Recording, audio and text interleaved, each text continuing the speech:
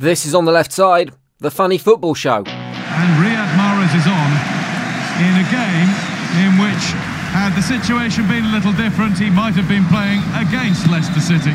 Right, let's get down and dirty, taking a left field view at the last few days of footballing news. I'm Jim, welcome to On the Left Side. Before we get underway today, I just need to look something up quickly in my big book of running a football club. Hold on a minute. There it is. Racing club, title race. Oh, here it is. Racism. How'd you get over a recent racism scandal involving the man in charge of transfers at your club saying the club don't want to sign any players of African descent? And it suggests signing a player of African descent. Brilliant. It's good to know that it was truly a textbook move from Messrs Gold and Sullivan on the West Ham board last week when, just days after sacking the head of recruitment Tony Henry for his comments that African players caused mayhem, they caused their very own mayhem with the signing of out-of-contract France international but Senegalese-born Patrice Evra. Smooth. Oh, yeah. 36-year-old Evra is joining up with West Ham teammates 33-year-old Pablo Zabaleta, 34-year-old Jose Fonte and 34-year-old James Collins in a Premier League back four which genuinely starts to make me worried about the rising retirement age in the UK. But to be fair, you add Joe Hart into that mix and West Ham have got a great defensive lineup there. If it was 2013. The general consensus from West Ham fans seems to be that they're not actually that bothered about his age, however, or even the fact that he was sacked from Marseille for kicking a fan in the head. The main reason being that they think he'll be great in the dressing room. A belief based largely on his quality banter on social media.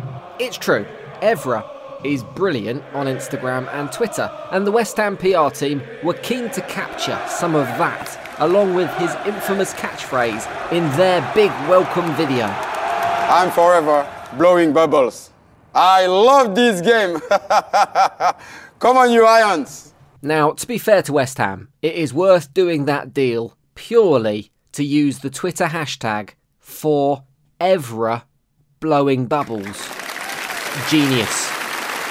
The former Manchester United left-back does appear to be one of the most positive-minded, happy individuals in the game right now. So I'm looking forward to his move to West Ham as a bit of an experiment. How long will it take the happy-go-lucky Evra, when playing for West Ham, to be curled up in a ball in the corner of the dressing room showers, crying into a plate of pie and mash? My money's on about 3 weeks.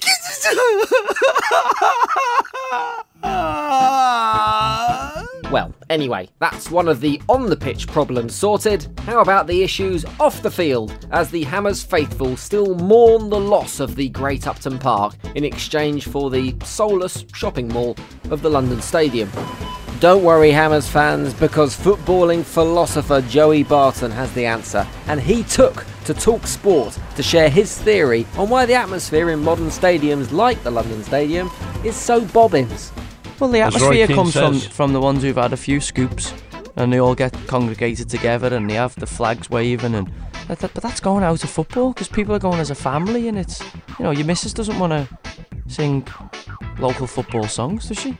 Yeah, ban 'em. That's what I say. It's good to think that almost exactly 100 years since women were given the vote, and in the very same week as a campaign to pardon some of the suffragettes who were persecuted for trying to get the vote, that you can rely on Joey to show how far football hasn't come in those times.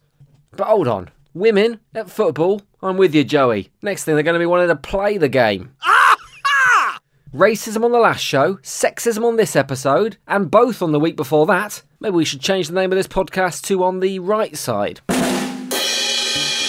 Amazingly, however, it's not the transfers that happened in the January window that are currently making the headlines, it's the transfers that didn't happen. Riyad Mahrez was almost missing from the Leicester City team this weekend that headed to Manchester City, after the giant man-child, Fox's winger, went AWOL after his proposed move to the Etihad collapsed on deadline day.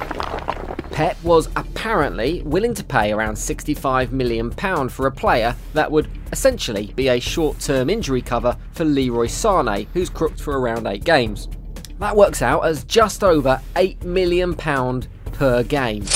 However, for the money no object club, money suddenly became an object when Leicester plucked a number out of thin air and slapped that price on the Algerian's head. Ever since that happened, Mahrez has not been seen at Leicester. I imagine because he's done an Oban Wingy, driven up to Manchester himself to get the transfer done, and just got stuck in those roadworks on the M60.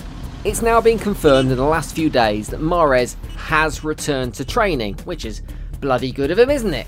With Leicester City manager Claude Puel saying that Mahrez will play for the Foxes again at some point. I will assess Riyad when he has cleared his head. Cleared his head, obviously being the French translation of stopped being a total dick. The irony here is that this little episode has proved that Mahrez is the perfect player for Manchester City.